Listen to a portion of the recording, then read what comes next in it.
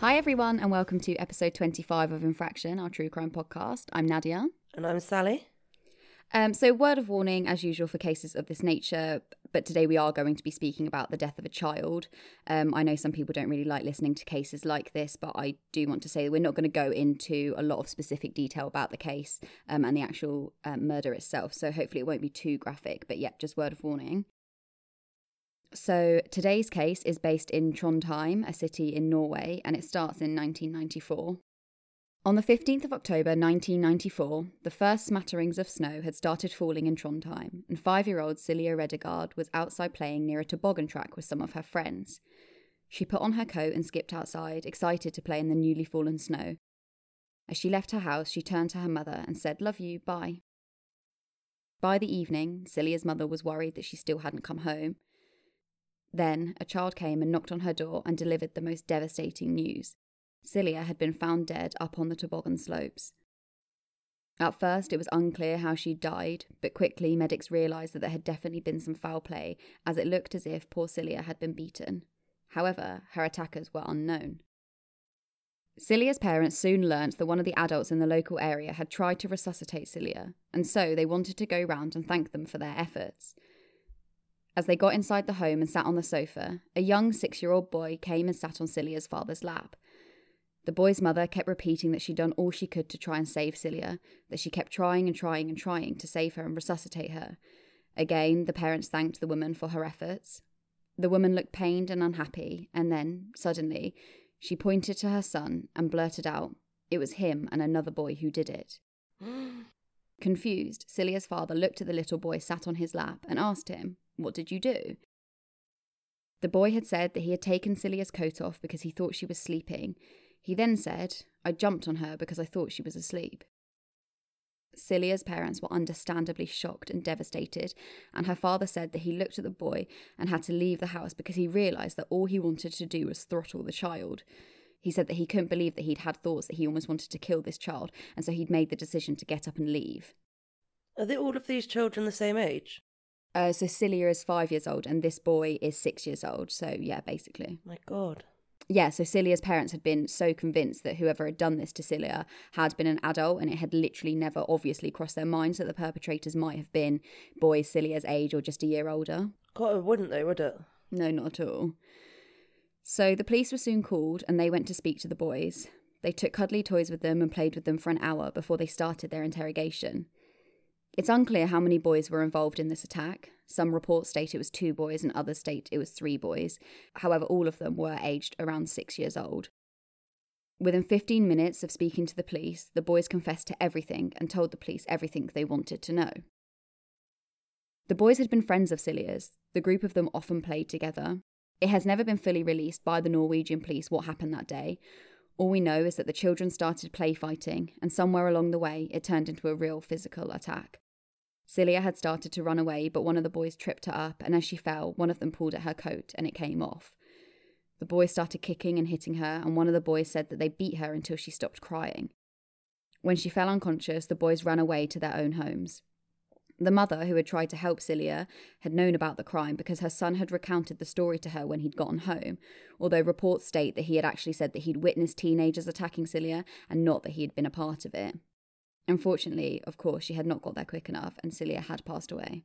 God, you can't imagine how kids playing could suddenly descend into an actual attack. No, I can't imagine it either. And I can't imagine, one, what it must have felt like for Silja's parents, but also for the mother of that boy who came home and kind of said what had happened. Like, can you honestly imagine your child coming home and saying that to you and you kind of running out to the slopes to try and, to see if it was true and to see if there was a girl laying there, that kind of thing. It's unbelievable, isn't it? You can't imagine it. No, exactly. And I don't think I would believe it I don't have children, but I can't imagine that your instinct would be to believe your 6-year-old child that they'd killed another child. I think, yeah, absolutely. You'd run out there just kind of almost hoping that it was, some bizarre joke or that actually, the little girl was just pretending. Yeah, I can't, seeing it, the girl lying on there on the slopes must have just been horrific. Yeah, I know, it must have been. So that night across Trondheim, the news of Silja's death and the awful circumstances that had surrounded it circulated the city. The police themselves were shocked and at a loose end as to how to proceed. The law didn't allow for them to arrest the boys because they were too young. And as far as they were aware, nothing like this had ever happened before in Norway. Something that has been heavily reported on is that the autopsy results revealed that Silja had died from exposure, not as a result of her injuries. The head of the Trondheim Police Department always maintained that Silja's death had been a, quote, accident between friends. In a quote to The Independent, he said, "There are no suspects in this case, only victims."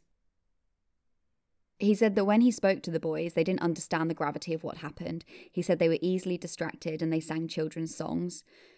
The Norwegian press also reported on this case in a very different way to how I feel the press here in the UK would have reported on it. They never once used the word murder. They stated that Silja had frozen to death. They barely mentioned the attack from the boys, and within 2 weeks, the media had moved on to other stories. At a loose end as to what to do, the police reached out to the rest of Europe to try and ascertain how other countries had dealt with crimes of this nature. Soon they got information from the UK about a scarily similar crime that had happened less than 2 years before. This was the senseless and horrific murder of James Bulger. Do you know, I was thinking about this case when you were telling me about Silja, actually. About James Bulger's murder? Yeah, it just sort of came to mind as a somewhat parallel case, I guess. Yeah, and it happened Silja's death happened in 1994, and what happened to James Bulger happened in 1993, so very similar timings as well. Oh, wow, okay. So I will briefly explain what happened to James Bulger for those of you who don't know about this case. However, I do suspect that most of you will probably be very aware of this case as it's quite widely known. But on February the 12th, 1993, 2-year-old James Bulger was taken from a shopping centre in Liverpool by 2 10-year-old boys. The identity of those 2 boys was revealed by the judge in the case, and their names were John Venables and Robert Thompson. The 2 boys violently murdered James in the most horrific way, torturing him by throwing bricks at him and other unspeakable things that I won't go into in today's episode. There are many parts of this story that are ingrained in so many people's minds, from that grainy CCTV footage of the boys leading little James out of the shopping centre, to the school photos of Venables and Thompson that were circulated through the media for years. This case has been discussed so much by documentaries and the like, and it has been continuously reported on, and because of the vast amount of media attention this case had, the public outcry is still prevalent even to this day, over 25 years later. This is a stark contrast to the media attention that circulated Silja's murder. The Norwegian media only reported on her case for 2 weeks, as I mentioned earlier, and from what I can tell, this is probably because the Norwegian media don't politicise sensitive issues in the same way our UK media does. They don't sort of sensationalise stories to get a reaction in the same way our journalists here do. And I'm not at all saying that our media exaggerated James's murder at all. I just mean that our media is kind of very quick to play on people's emotions, and they do sensationalise a lot of things just to get views and kind of people clicking through onto articles, whereas the Norwegian media isn't really like that at all, which is why I think there's probably such a huge difference in the reporting here. I don't know if you kind of understand what I mean there, Sal. Yeah, no, I totally agree. I think obviously I don't remember the James Bulger case happening, but I have since read up quite a lot on it. And it almost became, thanks a lot in part to the media, a symbol of sort of like a broken Britain and a breakdown in parenting and society. And the media really turned it into a sort of, what does this case say about the state of our society, instead of actually this was maybe just a horrific one-off incident that, yeah, and how can we best deal with it moving forward? It sounds like to me that the Norwegian press were very matter of fact and genuinely wrote about it just in the public interest and then moved on. Whereas no, absolutely here, it was hugely sensationalised. And I think that is probably very much a part of British culture, which is why I think these things do often play out so differently in different countries. Because 100%, I mean, we love a headline, don't we? I think here in the UK, and I can't speak particularly for all other countries, but we do have a huge media centre here in the UK. So I absolutely agree with you. I think that they will have a big part to play in how differently both Norway and the UK responded to what, for all intents and purposes, was slightly similar cases. Yeah, and I think because of that, it's just created such a difference in how kind of like the public perceived both these cases, because like you said, they're incredibly similar cases. It's very rare for child on child violence or child on child murders. So the fact that there was a massive public outcry, and still is to this day, still it is. People who talk about this case, they're furious. They hate John Venables. They hate Robert Thompson. Like, they can't believe that it happened, which is completely understandable. But I think a massive part of that is because of the media. Whereas in Norway, like we've mentioned, it wasn't reported on that heavily. And I think you're right. It was reported on as a public interest point and then moved on. Whereas we've created this rhetoric around it that is just, it's calling for this kind of like lynch mob mentality. And like there was absolute... the way that, the public reacted even to them outside their court hearings and things like that. And I'm not saying it's right or wrong. I'm just saying it's very, very different to how it was, how this other case that only happened a year later was handled. Yeah, absolutely. And I mean, the public actually even had a play in James Bulger's case. I think there was petitions, and I can't remember whether it was to do with them being tried as children or adults, or whether it was maybe just extending their sentences. It was their sentencing, yeah. Yeah, so there was definitely a public-led petition that successfully intervened in the case of these two children here in the UK, which from the sounds of things just would not have happened in Norway. No, not at all. So yeah, it's interesting that you mentioned that, because that is what happened. I think they were sentenced to a minimum of 8 years, I think it was. Like because they were tried as children, they weren't allowed to give them a life sentence. I think it's called being detained at Her Majesty's pleasure, which basically means like it's an indeterminative sentence. And so I think it was 8 years. So the boys would be 20 on their release after kind of like the trial and everything had gone through, because they were 11 when they were eventually found guilty. And then there was a massive public outcry, and you're right, there was a petition, and so it was extended to I think 15 years, which meant that they would be 25 years old when they were going to be released. But that was illegal. Like the judge in that case, it was deemed that was actually not legal to extend their sentences, so then it went back down again. But I think that was kind of like quite a political stance that the judge took in that case. And going back to another point that you said about, the way that the media had a massive part in playing with the public's emotions, one of the jury members, like 10 years after the trial or something, released kind of like a statement to one of the newspapers and basically said, like, I'm really gutted that I let myself be led by the public and like the media and things like that. And he wished that he hadn't found them guilty. He said, like, I wanted to say that, yes, like they were guilty, but, they were completely innocent in the fact that they just needed lots of psychological help. He said that he got caught up in everything that was going on in the media, and he couldn't, kind of see the wood through the trees, and he just found them guilty based on that, which I can completely understand. I can totally understand being carried away and swept with that. But I mean, yeah, it's just crazy, like the stark differences, and kind of what that means, for these cases, because John Venables and Robert Thompson, obviously their identities were revealed. So I'm sure you probably know what I'm talking about when I say like that mugshot of them, like the two small little boys like looking away from the camera. Do you know that mugshot? Mm. Yeah, and like that's just like ingrained in everyone's memory.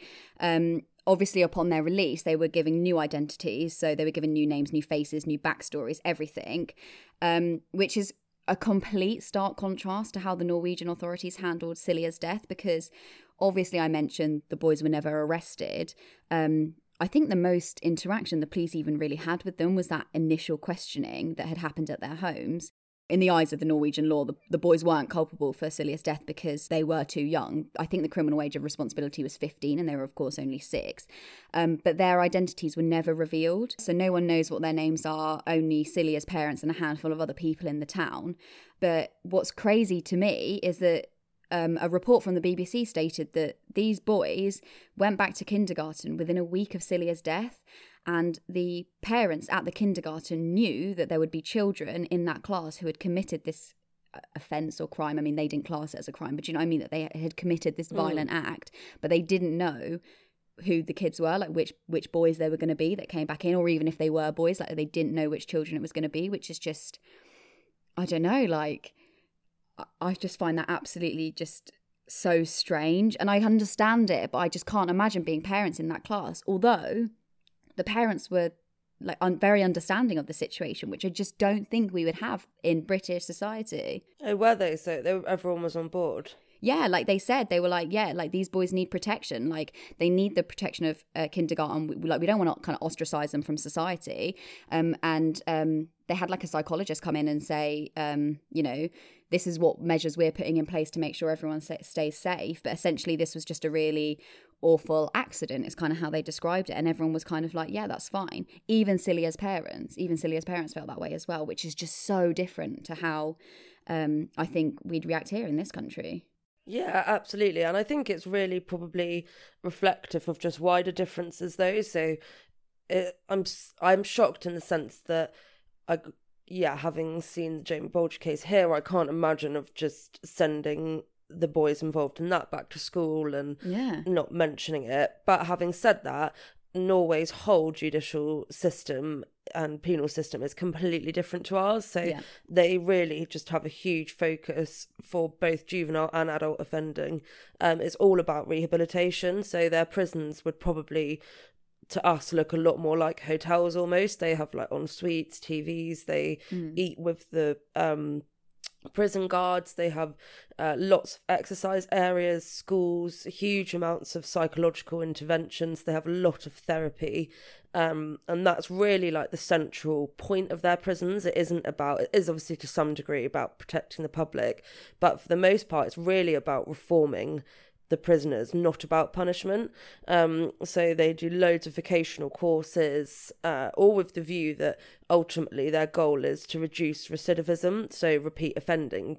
They really do want to reform people. And actually, comparatively to us, they're pretty good at that. Their reoffending rates are much, much lower than ours. Which isn't particularly hard. It's true of most countries. But, and they don't have huge juvenile prisons like we do. I think I read as part of my degree once that one of their juvenile prisons is just a room that sleeps two people built onto another prison, and they house prisoners from abroad and things because their prisons are so empty.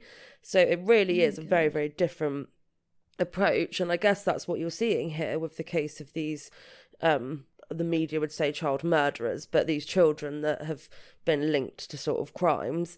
I suppose that's what you're seeing, just a completely different cultural approach to crime and to criminals, and how you beat that and how you make these people better. I think we very much in the UK have an idea of punishment.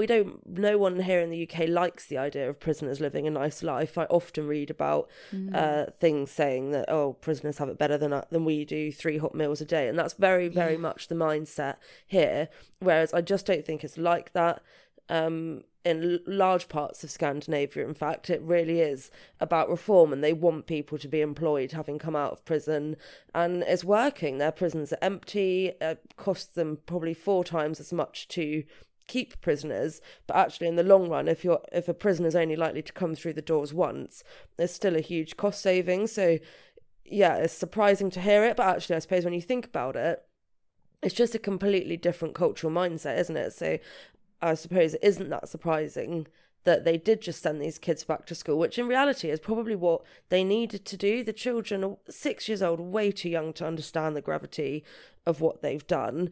And it's by brandishing them as bad children, they will almost certainly go on to do bad things. So I suppose really your only chance at that age is to send these kids back into school, to throw everything you have at psychologists and that sort of help to ensure that as they grow up, they can deal with it in an emotionally appropriate way. But yeah, I guess that probably is the only way you stop these children going on to do other worse things with actual more intent.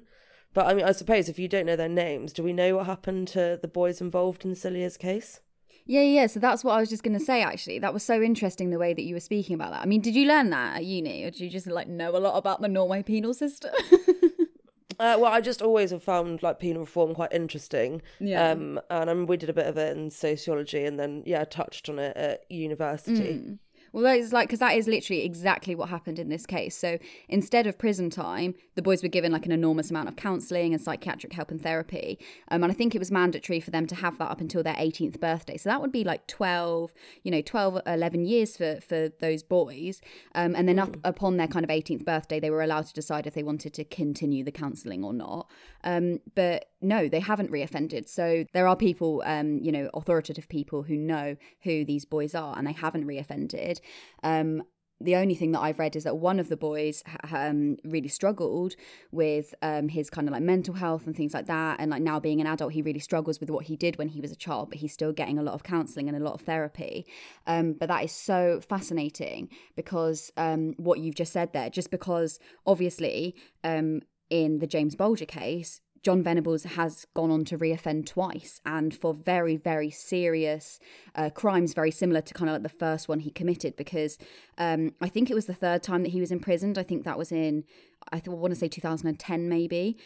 I think he was imprisoned because he had something like 2,000 indecent images of children on his computer. And I think, a really large percentage of that, I think like 400 of those indecent images were classed as category A, which is like the most serious child images that you can have. And even some of them kind of depicted serious crimes inflicted on male toddlers, which, when you think about the initial crime he was convicted of, it's sickening. So clearly in that situation, rehabilitation was not successful at all. Releasing him into society with a new identity, all of those kind of things, albeit I know that was to protect him after everything that we've kind of spoken about the public outcry, all that kind of thing. But it just hasn't worked in that situation at all. And, I'm wondering whether you I know you couldn't say for sure, but if he had had some kind of psychiatric help when he was very young, when he was 10 years old when he committed this crime, it's probably less likely that he would have gone on to then keep reoffending in such a horrific way. Yeah, absolutely. And I think it is a part of our prison system. There are people there who will, particularly in like a juvenile centre, I'm sure they probably did have access to a lot of it, but it's just not the ethos of our prison, and it's not central to everything our prison system's about. So I find it really hard to believe that it's probably of the same standard that you might find in somewhere like Norway, particularly when you think the act itself of taking a child out of the family home, regardless of how dysfunctional that home may be, and putting them in this environment with other really behaviourally challenged children, that in itself just isn't beneficial, as when you're a child's age, really open and susceptible to the world and things like that. Like if you're at school and had loads of naughty kids, you wouldn't all put them in one naughty class together so they can all share ideas and learn naughtiness from each other. And that's kind of what you do when you take really young children at this age and put them in an unfamiliar environment. And I think it probably is relevant here that there is a bit of an age gap between the offenders in both cases. So Cillia's, they were about 6 in that case, and obviously these boys were sort of nearer 10, weren't they? Yeah.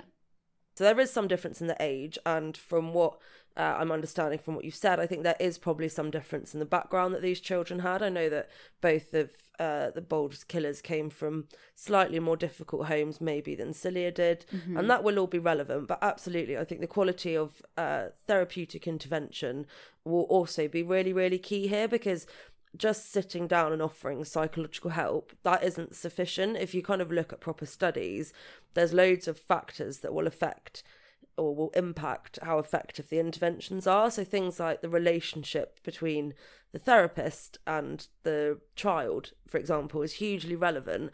And that's what countries like Norway, I think, are really good at. They really work on making that relationship very key, even in their adult prisons. So they'll spend a lot of time together, and like I said, the prison guards will eat food with the prisoners, and all of the prison guards are trained in specific techniques like motivational interviewing, which are all designed at rehabilitation. And so the quality of their intervention is so much better than I would say we have here. And you can tell it really as well just by what we spend a year on each prisoner. The quality costs money. Yeah. And I'm not saying it's feasible for us to suddenly start doing this with all of our prisoners, but I think absolutely that the Jamie Bulger's killers will have had a much lesser standard of kind of welfare intervention that was really designed on making them better and improving their lives. And they'll also have just been part of a prison system that isn't financially equipped to offer that kind of standard of care. Unfortunately, it's not something, our prison system is really, really screwed. It doesn't have enough money to do anything. So, and that wasn't the case in Norway. You know, those boys stayed at home, they went to their normal school, and just on top of that, they got probably as much counselling as help and support as they needed. And yeah, we see the difference in outcomes as being quite stark, which is what you see on a much wider picture. Like I said earlier, we do have a much higher reoffending rate, so it doesn't really surprise me that Jamie Bulger's killers did go on to reoffend.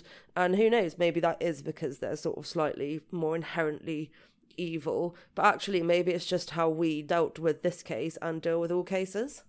Yeah, that's interesting, actually. This might be like a bit of a tangent, but it's just flagged something in my head. Have you heard of the Edlington torture case? You probably won't have. It's really bizarre. It's a very, very... I think it was 2010. I'm pretty sure it's 2010 that it happened. And it was like two brothers. They were like 11 and 12, I think. And they were imprisoned for, I think, 6 years after torturing two boys who were just a little bit younger than them. I think the boys were like 9 and 10. And they did some really, really horrific, violent things to these two boys, although they didn't murder them. So both the victims in the case did survive, but I think one of them did almost die, but they did survive.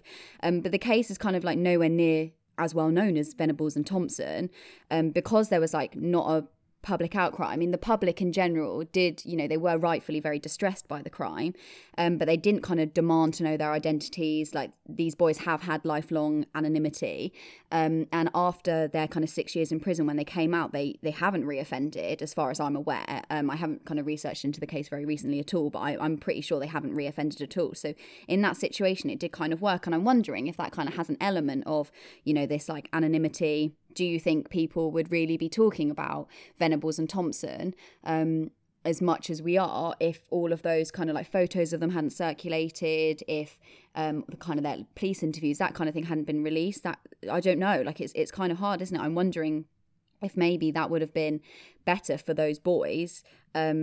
And I'm not saying they deserved it to be better or anything like that, but do you know what I'm saying? Like, I'm wondering if maybe that's an element of it as well, is the fact that their identities were known. So it's easier for the public and there to be a public outcry over, you know, identities that you can associate with, you can see them. Whereas in this case, obviously in the Norway case as well, it's kind of easier to move on from it, isn't it, if you don't know who they are? Yeah, absolutely. Completely. I think, yeah, when you can put a face to a name, you can get really riled up and passionate about something, and I think it is just completely counterproductive as well to any genuine attempts to rehabilitate children, because actually it's all very well a psychologist sitting there and saying, you know, you were very young, you did something awful, but you didn't maybe know better, or etc., etc. It's all very well someone saying all of these things, but actually if you have a whole country who are on a sort of personal witch hunt to find you and have brandished you evil and the worst thing, the chances of any human ever believing anything other than that and therefore going on to do anything other than that, I think are quite slim. So yeah, I do think there probably is a lot to be said. You take out some of that, people would call it sort of self-fulfilling prophecy element, by not naming people and not having such a kind of media frenzy around the case. But I do find it interesting how, I mean, why wasn't that torture case more in the media? Do we know? Because it just surprises me that it managed to stay a bit out of the limelight and the public didn't demand so much.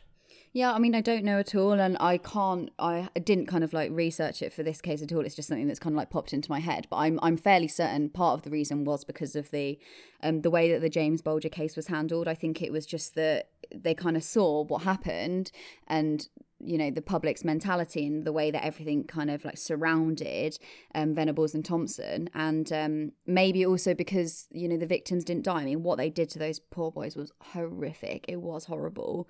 But I mean, maybe also because the victims survived. I don't know. I think the victims' names have also been kept anonymous as well, and their identities haven't been revealed either. So I think it's probably a combination of all those things. So yeah, that's all I really know on it.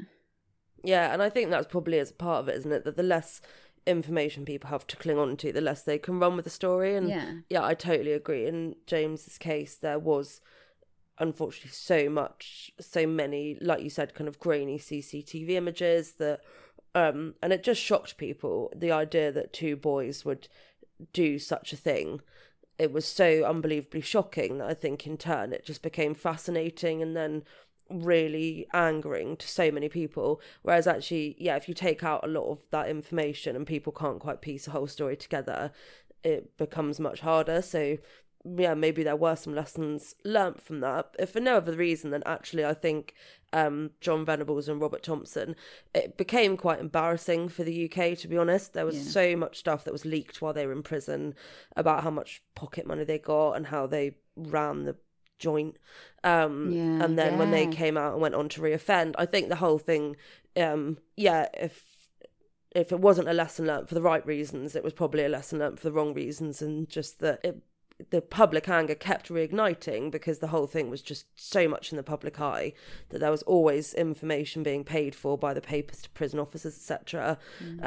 So yeah, I'm sure that there's probably lots of people who would like to avoid kind of some of the embarrassment and trial by media that they faced around that case. No, yeah, I definitely agree with that. I think, you know, going back to something you said ages ago about, well, maybe like Venables and Thompson were just evil from the beginning, and like I think that also plays a part in it. Like I do honestly genuinely think that, like, having watched their police interviews, like I don't know if you've seen them, but they are so manipulative. They are like literally unbelievably manipulative with these police officers, and I think it's just, there is definitely an inherent underlining thing there that I think that they were just, you know, they were just bad. I do honestly believe that, and I think that's even, you know, shown in, you know, the difference between the boys in Celia's case, because within 15 minutes of being asked questions by the police, they had just told them everything they wanted to know.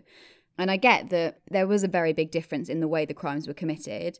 It is obviously incredibly shocking in Celia's case that these boys essentially just took a play fight too far, but then really did escalate to very serious violence, and then they just left her there in the snow knowing that she was unconscious.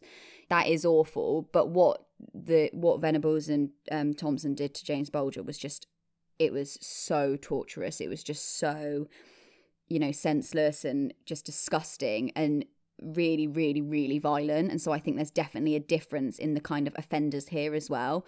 But I would definitely agree that they probably in general, on, you know, I'm sure all the, you know, trial by media, like you said, all of that, I'm sure it didn't really help.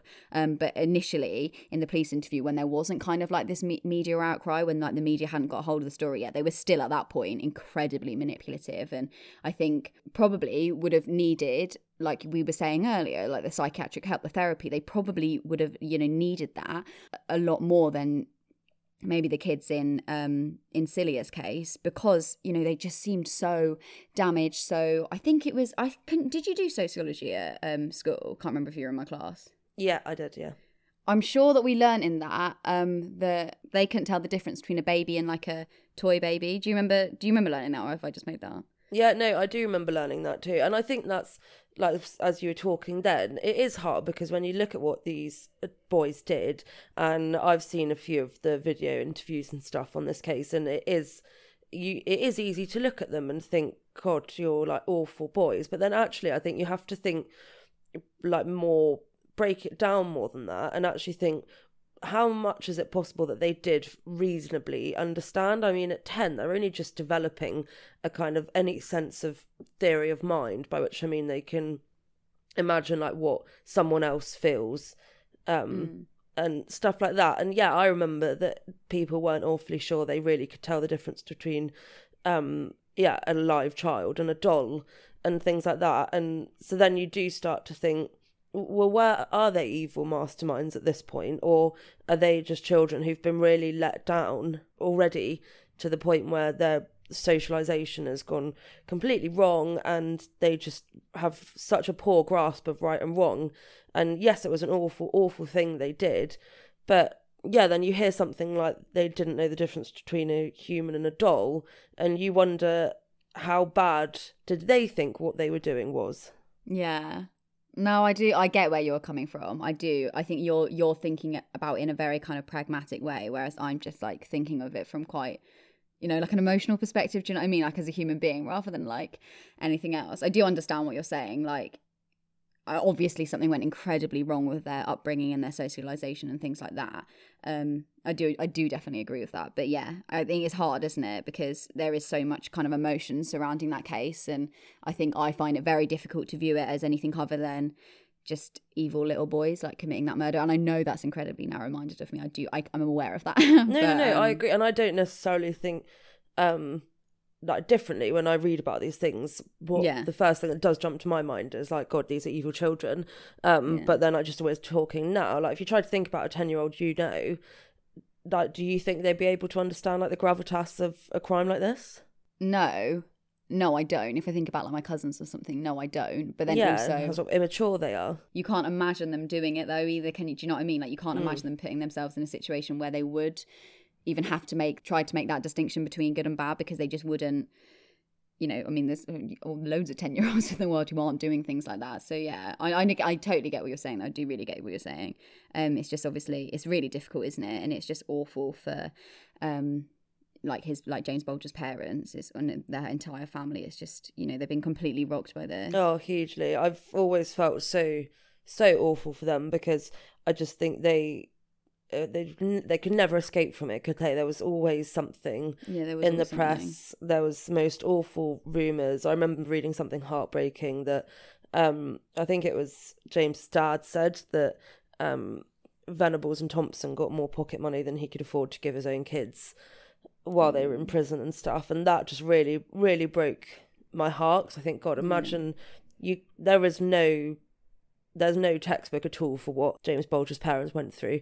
Like, it's such a rare crime, and it was so horrific and so awful. And then just to have such an insight constantly into what his killers were doing all the time must have just been horrific. Yeah, it is awful. So do we know, like, Celia's family? You've spoken to the press a lot. Do we know where they are now, how they are? Initially, kind of, they did speak to the press quite a lot.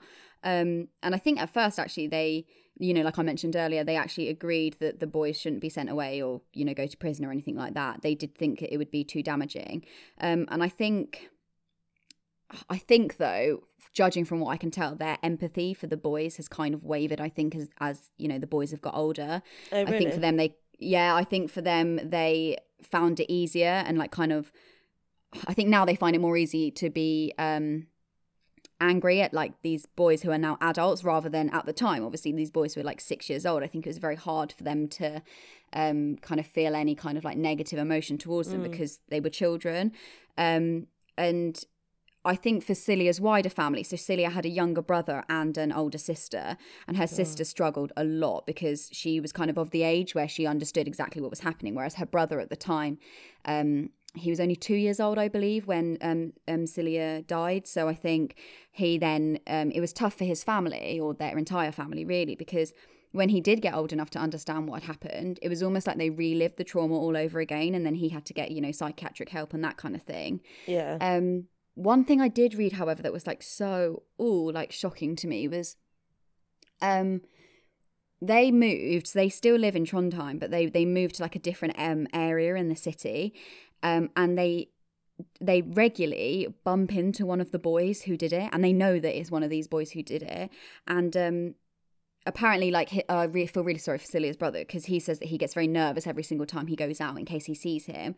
But Celia's mum actually said that whenever she sees one of the boys out, he always runs up to her and says, like, I'm sorry, which she says, but it doesn't help her. And I can fully understand that. I mean, it would just be horrific. I can't even imagine how you'd react if you're just in Tesco or something. Do you know what I mean? And then you're just faced with your child's killer, or you know, the person who did something that resulted in your child's death, and then they just apologize to you like constantly. It would just be a constant reminder. I just think that is awful. Like, and I don't know why, because I don't know how I would want the boy to react or whatever. But do you understand what I mean? I just feel it's so almost like more damaging. Yeah, it would be quite a difficult thing. Definitely a difficult thing to see. But then again, it's interesting that he obviously is still really like desperate for forgiveness, which again we haven't seen over here. No, absolutely. No, that's really true. Yeah. So I read that like I kind of mentioned briefly earlier, one of the boys is still really, really, really struggling with his mental health and things like that, and he goes to kind of like church every single day, and I've read that he's in contact with his psychiatrist every single day, and he's really, really struggling with what he did, which is and that in itself is also like incredibly sad. Like I think I do feel like this is quite a different situation than what happened, you know, with like Venables and Thompson. Like I wouldn't actually, do you know, I personally just wouldn't care if Venables and Thompson felt any kind of emotion about their, like what they did, if they felt bad about it or anything, because I think they would deserve to feel bad. But I think in this situation it does seem almost like, because it was almost like a play fight that kind of escalated, I don't know, I think it's really difficult, really difficult, but there's not a lot of information out there about these boys at all. No, and I think it's an interesting thing that probably supports how Norway approaches these cases and child crime in general, because actually being a 6-year-old and doing something horrific probably doesn't keep a 6-year-old awake at night, but the fact that when you're 18 or 20 and you can really comprehend what you did as a child, that would be when the effect of your actions would be so much worse. And actually that's probably the point where you would maybe then, when struggling to come to terms with it, be more likely to turn to things like substance abuse or further crime, etc.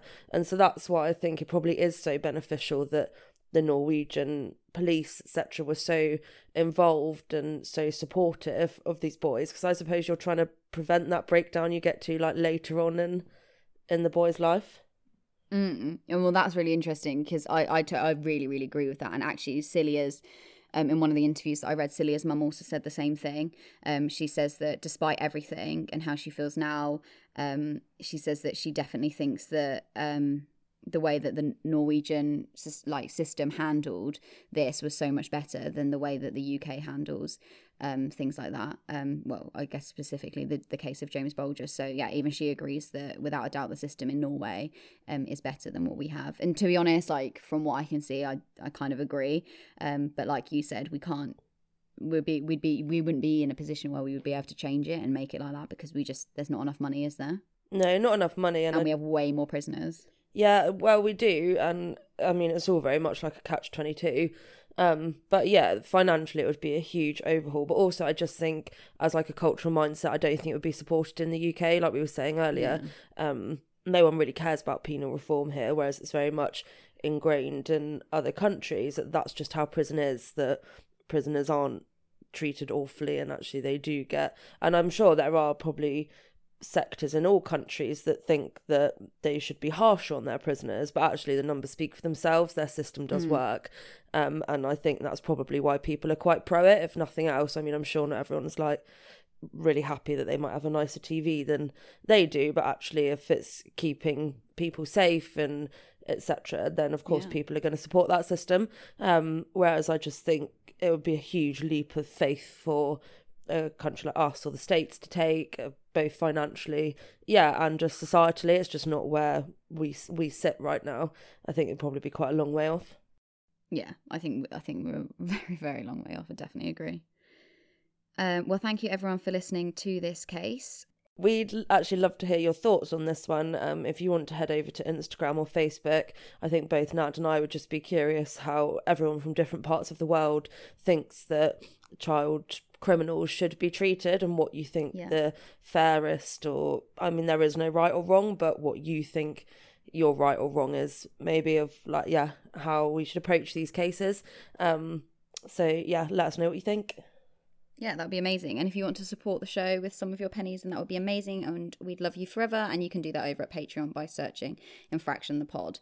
Thanks so much everyone for listening. We will see you next Wednesday. Thank you. Bye. Bye.